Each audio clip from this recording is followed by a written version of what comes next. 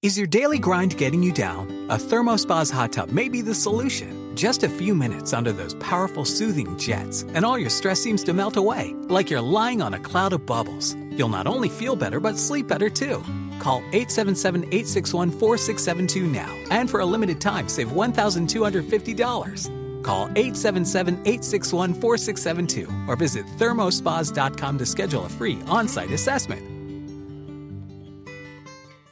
This podcast may discuss topics graphic in nature and possibly triggering to survivors. We value the safety and well-being of all of our listeners, so please practice personal discretion. Now, enjoy the show. Hey, I'm Paige. And I'm Natalie. We're the hosts of the Murder Diaries podcast. We bonded over tacos and true crime after we matched on Bumble BFF. You know, like any normal millennial using an app to meet new friends. Every Thursday, we upload a new episode. In each episode of the Murder Diaries, we tell true crime one story at a time. One week it's my turn, and the next week it's mine. You still think it's in my head, but I'm walking with the dead. Before we get started on today's episode, I want to give a quick shout out and a thank you to 3 of our listeners. Crystal, Ames, and Zoe. They bought us some coffee on Buy Me a Coffee, and it helps so much. So we appreciate it. Thank you again. This week, we're doing something a little bit different, but I think you're going to like it. This case that we're going to be bringing to you is a case that when the Murder Diaries was first born, Natalie and I recorded. That recording has since been retired. So we're going to bring this case out of retirement, and we are going to re-record it right here and get it on the Murder Diaries feed this week. And that is the case of the Petit family murders, also known as the Cheshire murders. Is your daily grind getting you down? A ThermoSpa's hot tub may be the solution. Just a few minutes under those powerful soothing jets, and all your stress seems to melt away, like you're lying on a cloud of bubbles. You'll not only feel better, but sleep better too. Call 877-861-4672 now, and for a limited time, save $1,250. Call 877-861-4672 or visit thermospas.com to schedule a free on-site assessment. William and Jennifer Petit met in the 1980s while Jennifer was working as a pediatric oncology nurse at Children's Hospital in Pittsburgh, and William was a third-year medical student. He was doing some rounds there. Jennifer was born September 26, 1958 in New Jersey, and she also grew up in Pennsylvania as well. She was known as a beauty, but more importantly, she was remarked by her sister as a winner. Her sister goes on to give an example, and she uses the example of school plays. When Jennifer would go out for the lead in a school play, she would land the role. William was born September 24th, 1956 in Connecticut. He attended Dartmouth for his undergrad, and he attended medical school at UPitt's School of Medicine. He later became one of the top endocrinologists in the world and was really renowned and known as an expert specifically with diabetes. Jennifer and William were married April 13th, 1985. They continued their medical careers at Yale New Haven Hospital, and that is before Jennifer then took a position as the school nurse at Cheshire Academy in Cheshire, Connecticut. This is how they ended up raising their 2 girls in the idyllic colonial bedroom community of Cheshire, Connecticut. Their 2 daughters were named Michaela and Haley. Haley was born October 15th, 1989. At the time that this case takes place, she was 17 going on 18. She had just graduated from Ms. Porter's School for Girls. This is a very posh high school, and it's actually the same school that Jackie Kennedy Onassis attended and Gloria Vanderbilt. That really puts into perspective their status and station in life, because those are 2 pretty big names. Yeah, it was definitely a very upper middle class to upper class lifestyle. Miss Porter's school was no joke, and Haley really excelled there. She was a straight A student as well as an athlete. She was a 3-year varsity player for cross country, basketball, and crew. 2 of those 3 seasons, she was captain of the basketball and the crew teams. Furthermore, she was elected to this kind of senior leadership position, which was the Athletic Association head. Haley was not unlike her mother. Jennifer, growing up, was the captain of her drill team, a member of the National Thespian Society, and a member of her homecoming court. So Haley is a lot like her mother, just enjoying the social aspects and the achievement aspects of school. For all of her accomplishments, Haley had landed herself a spot at Dartmouth in the fall. I probably don't need to tell most of you this, but Dartmouth is an Ivy League. So that's a really big deal. And she was going to continue her athletic career there, where she would be part of the Big Green's rowing team.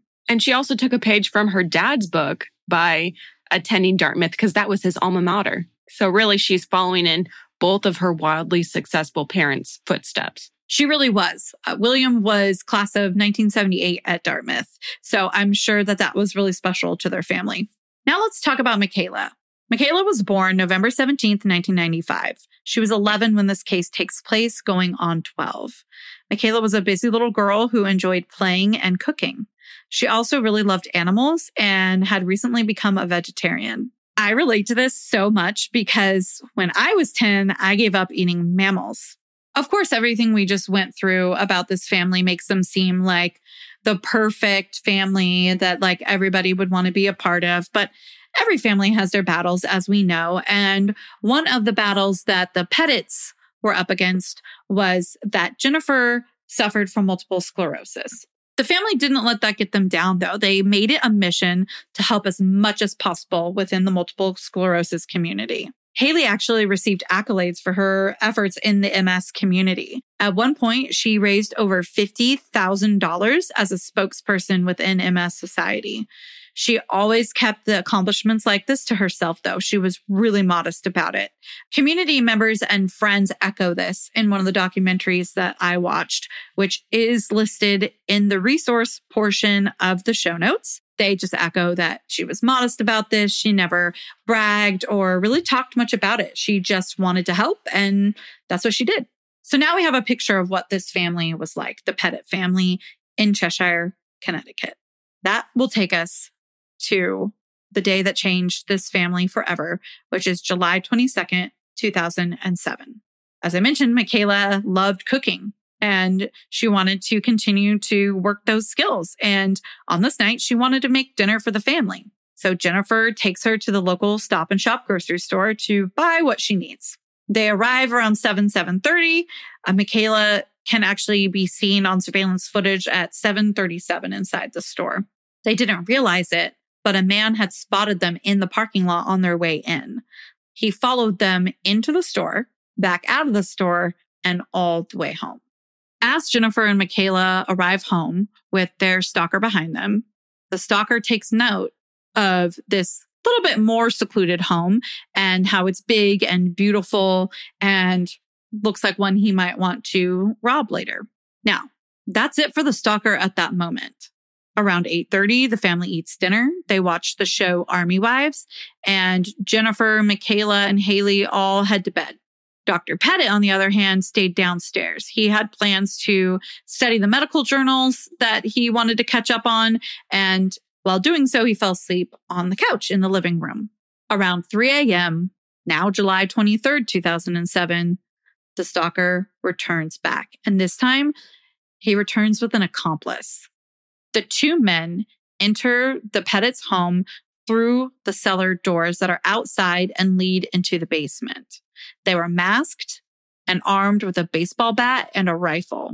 Now, Natalie, we're no experts on cellar doors because we were born and raised in Southern California without cellar doors or a basement. But I do want to do my best to explain and paint a picture of what these doors are to you and to other listeners that might be unfamiliar as well.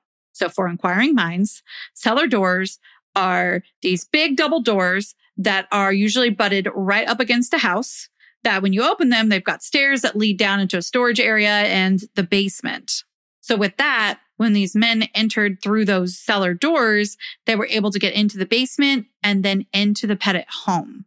As they entered the home and walked into the living room, they were surprised to see a sleeping Dr. Petit. As I mentioned, he had fallen asleep on the couch reading his medical journals. In order to subdue him, they hit him over the head with a baseball bat that they had found outside. They took him and tied him up in the basement. After that, the men go upstairs. This is when they find Jennifer and Michaela, the youngest daughter, asleep in the master bedroom. They wake them up and they take Michaela to her room. They wake up and subdue Haley in her room. All three Petit ladies were tied to their beds by their wrists and ankles. Pillowcases were also put over each of their heads. It's just an absolute nightmare. They were separated. They weren't able to communicate easily with one another. And I cannot imagine how absolutely terrified they would have been. It's unbelievable. With each of the Petit family members subdued, the two men ransacked the home. They were looking for anything valuable, but they were disappointed when they didn't find a safe or anything of really high value. That was until they found the bank ledger. Once they found the bank ledger, they knew exactly how much money the Petits really had. They wanted some of that money for themselves, and they decided that they would have Jennifer take them to the bank in the morning so that she could withdraw cash and give it to them. The main hurdle in this plan that the masked men had was that the bank didn't open up until 9 a.m. So the Petits and the masked men would have to wait it out. While they wait, the intruders decide that they're going to take 2 gas tanks to the gas station and fill them up. And they do this around 4:30 in the morning. When they returned, they checked on each of the Petit family members. They allowed Michaela to have some water. They gave a towel to a really badly dazed Dr. Petit, who was in and out of consciousness at this time. And they untied Haley so that she could use the restroom down the hall. Time ticks forward and the sun rises. It's now after 8 a.m. and it's a Monday. This means that Dr. Petit would be expected at work soon. The men know this and they force Jennifer to call in sick for him that morning. The person who fielded this call really didn't think much of it and just said, okay, I hope he feels better. And the morning went on. Around 9 a.m., one of the intruders takes Jennifer to the bank and the other stays behind with the girls and Dr. Petit. Jennifer had strict instructions not to say anything about the hostage situation to the bank teller or that the girls would be killed. Once inside the bank, Jennifer writes on the deposit slip, quote, I need to take $15,000 out of my savings account in cash. I have to have the money because my family is being held hostage. If the police are notified, my family will be killed. The bank teller grabs the store manager and Jennifer shows them a picture of her daughters and she begs for the money and help, but reminds them to not call the police because she thinks that with what the men have told her, if she gets this money and gives it to them, her girls aren't going to die. They can be let go. This is what they wanted.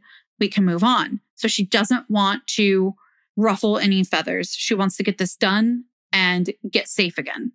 Of course, when somebody's taking out this large amount of money, that's going to spark some interest in the bank and they're going to need to figure out what's going on. But the store manager says that she knew from one mother to another that Jennifer was telling the truth, that her family was in trouble. However, Mary Lyons, the store manager of that Bank of America, did call 911 anyways around 9:20. Jennifer was still there as she was making the call. Mary peeked through the blinds of her office and she could actually see the man in the car. She also then saw that Jennifer was leaving the bank around 9:23 while she was still on the phone with 911. My name is Mary Lyons. I'm the banking center manager at Bank of America. We have a lady who is in our bank right now who says that her husband and children are being held at their house. She's getting $15,000 to bring out to them that if the police are told, they will kill the children and the husband. The people are in a car outside the bank. Her name is Jennifer Petit, P-E-T-I-T. She is petrified. She wasn't going to call the police, but I came in my office and I did. Okay, she still is in the bank? I think she's walking out now. She's walking out now. Okay, Jennifer Petit, 300 Sorghum Mill Road. Yeah. She's being held? Her husband and family is being held? Yes. Did she say anything about weapons or anything like that? She didn't. She went outside, but I don't... Oh, wait, I see her walking now. She's walking. She's walking there. She's getting in a car. After that 911 call, police arrived at the bank, not the Petit home. They had missed Jennifer by 2 minutes. The reason they arrived at the bank and not the Petit home is because they were holding on to this notion that maybe Jennifer was complicit in some bank scheme. The deposit slip was alarming, and the story that she told bankers just seemed really unreal. To top it all off, the account was in William's name, not hers alone. So it really just caused some alarm bells to go off. Eventually, they sorted out what had happened at the bank and they figured out where they needed to be. Meanwhile, Jennifer arrives back home at 9:29 a.m. Police arrived in the neighborhood just minutes later. And after surveilling the situation, a SWAT team had been called in because by now they had realized that this was indeed a hostage situation. Around the same time, Dr. Petit is regaining full consciousness and he gets his hands free. As he's doing this, he can hear Jennifer screaming from where he is in the basement. He crawls and gets out through those same cellar doors that the men had entered earlier that morning. As he exits, he's crawling and he screams for his neighbor. He was so badly beaten that he was almost unrecognizable for a moment to that neighbor. Police rushed to the neighbor and Dr. Petit. Dr. Petit screamed about his family being held hostage in the house. And police are wondering, whoa, okay, who are you? Do you own this house? Are you one of the intruders? What is going on? They figure out he's Dr. Petit. They turn their heads to the house just as flames erupt. It's now about 9:58 a.m. The intruders bolt out of the front door and they jump into the Petit's SUV. They hit a police car and a roadblock, which disabled the vehicle. It's not until the intruders are apprehended after this failed escape attempt that the fire department is allowed to work on the fire and get anybody who was left in the house, which was Haley, Michaela, and Jennifer. By this point, though, charred remains is what is left of the Petit home. Dr. Petit was put into an ambulance and was taken to the hospital with no idea as to what has happened to his wife and daughters. When he wakes back up in the hospital later, he is then notified that his wife and daughters have all three passed in the fire. The two masked men, now known as Joshua Komisarjevsky and Stephen Hayes, were in police custody because remember, their escape attempt was failed. So they were caught right there. Josh was 27 and Stephen 44. They had rekindled this friendship from the halfway house a few days before they broke into the Petit home. Josh wanted money and the two agreed to burglarize. That's when Josh parked outside the Stop and Shop and waited to find shoppers that might fit who he was looking to rob. Josh references saying that he saw the mother and daughter duo walk into the Stop and Shop. He noticed that they were driving a really nice car, and that's when he decided to follow them into the store. And as we know, he then followed them to their home as well. Josh goes on to say that at around 10 p.m., July 22nd, that's when he met up with Stephen Hayes. In interrogations, Josh says that Stephen noticed the police officer when they had first arrived in the neighborhood, and that's when he actually strangled Jennifer before the fire had even started.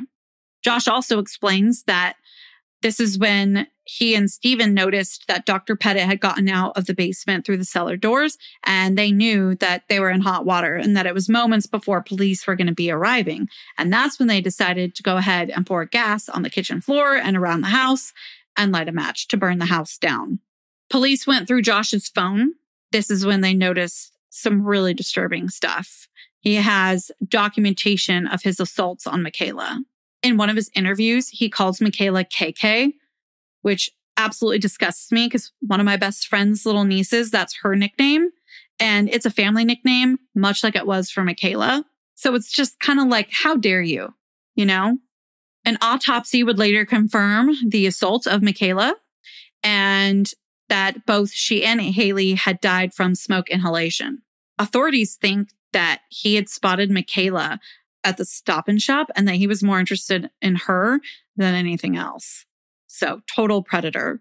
This crime really upset the town, and rightfully so. And there were a couple of things that were being questioned. One is, where were police during the 33 minutes that had elapsed from Jennifer being at the bank until when the house erupted in flames?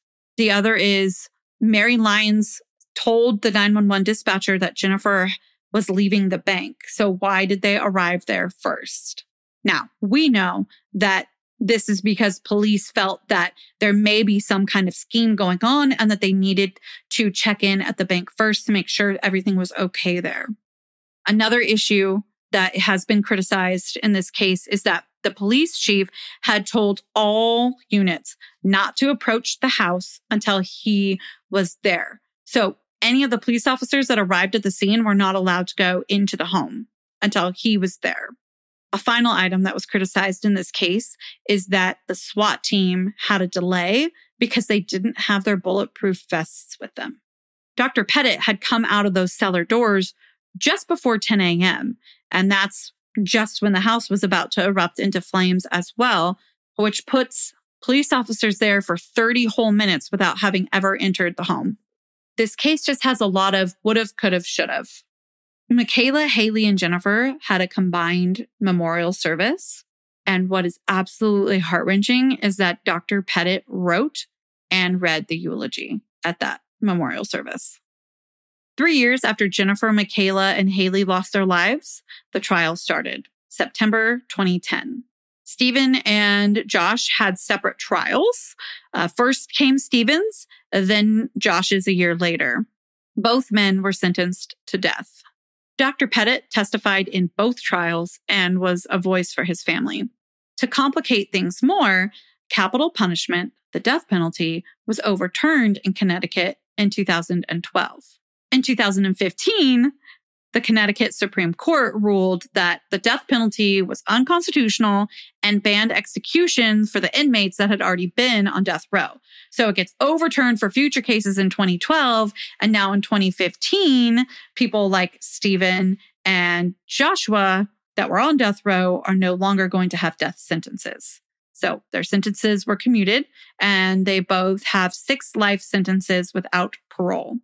Dr. Petit is now pursuing a political career, and he is serving as a representative for the state of Connecticut. He did remarry, and he has a son. His name is William III, which I think is adorable. Attorneys for Joshua were seeking a new trial and appealed to the courts. In April of this year, 2021, his appeal was finally denied. The Petit home and murder site is now a memorial garden. It's located at 300 Sorghum Mill Road in Cheshire, Connecticut. The flowers, called 4 o'clocks, were Michaela's favorite, and they are now officially named the state of Connecticut's children's flower. And that happened in 2015. In the show notes, I linked an article with pictures of the original memorial. However, the garden has been renovated. It just completed renovation around September of 2020. Neighbors are quoted saying that they were excited for the revamp of the memorial site. And they mentioned that to this day, many come to the memorial to sit, reflect, and honor Jennifer, Haley, and Michaela Petit. That's where we'll leave this week's episode. Until our next episode, you know where to find us at the Murder Diaries Pod on Instagram, at the murderdiariespod@gmail.com, and the murderdiariespodcast.com. And if you haven't already, go ahead and rate, review, and subscribe to us on Apple Podcasts or wherever you listen. It helps us keep the good content flowing. Your 5 stars mean everything. And until then, stay safe. Bye. Seeking the truth never gets old. Introducing June's Journey, the free-to-play mobile game that will immerse you in a thrilling murder mystery. Join June Parker as she uncovers hidden objects and clues to solve her sister's death in a beautifully illustrated world set in the Roaring 20s. With new chapters added every week, the excitement never ends. Download June's Journey now on your Android or iOS device, or play on PC through Facebook Games.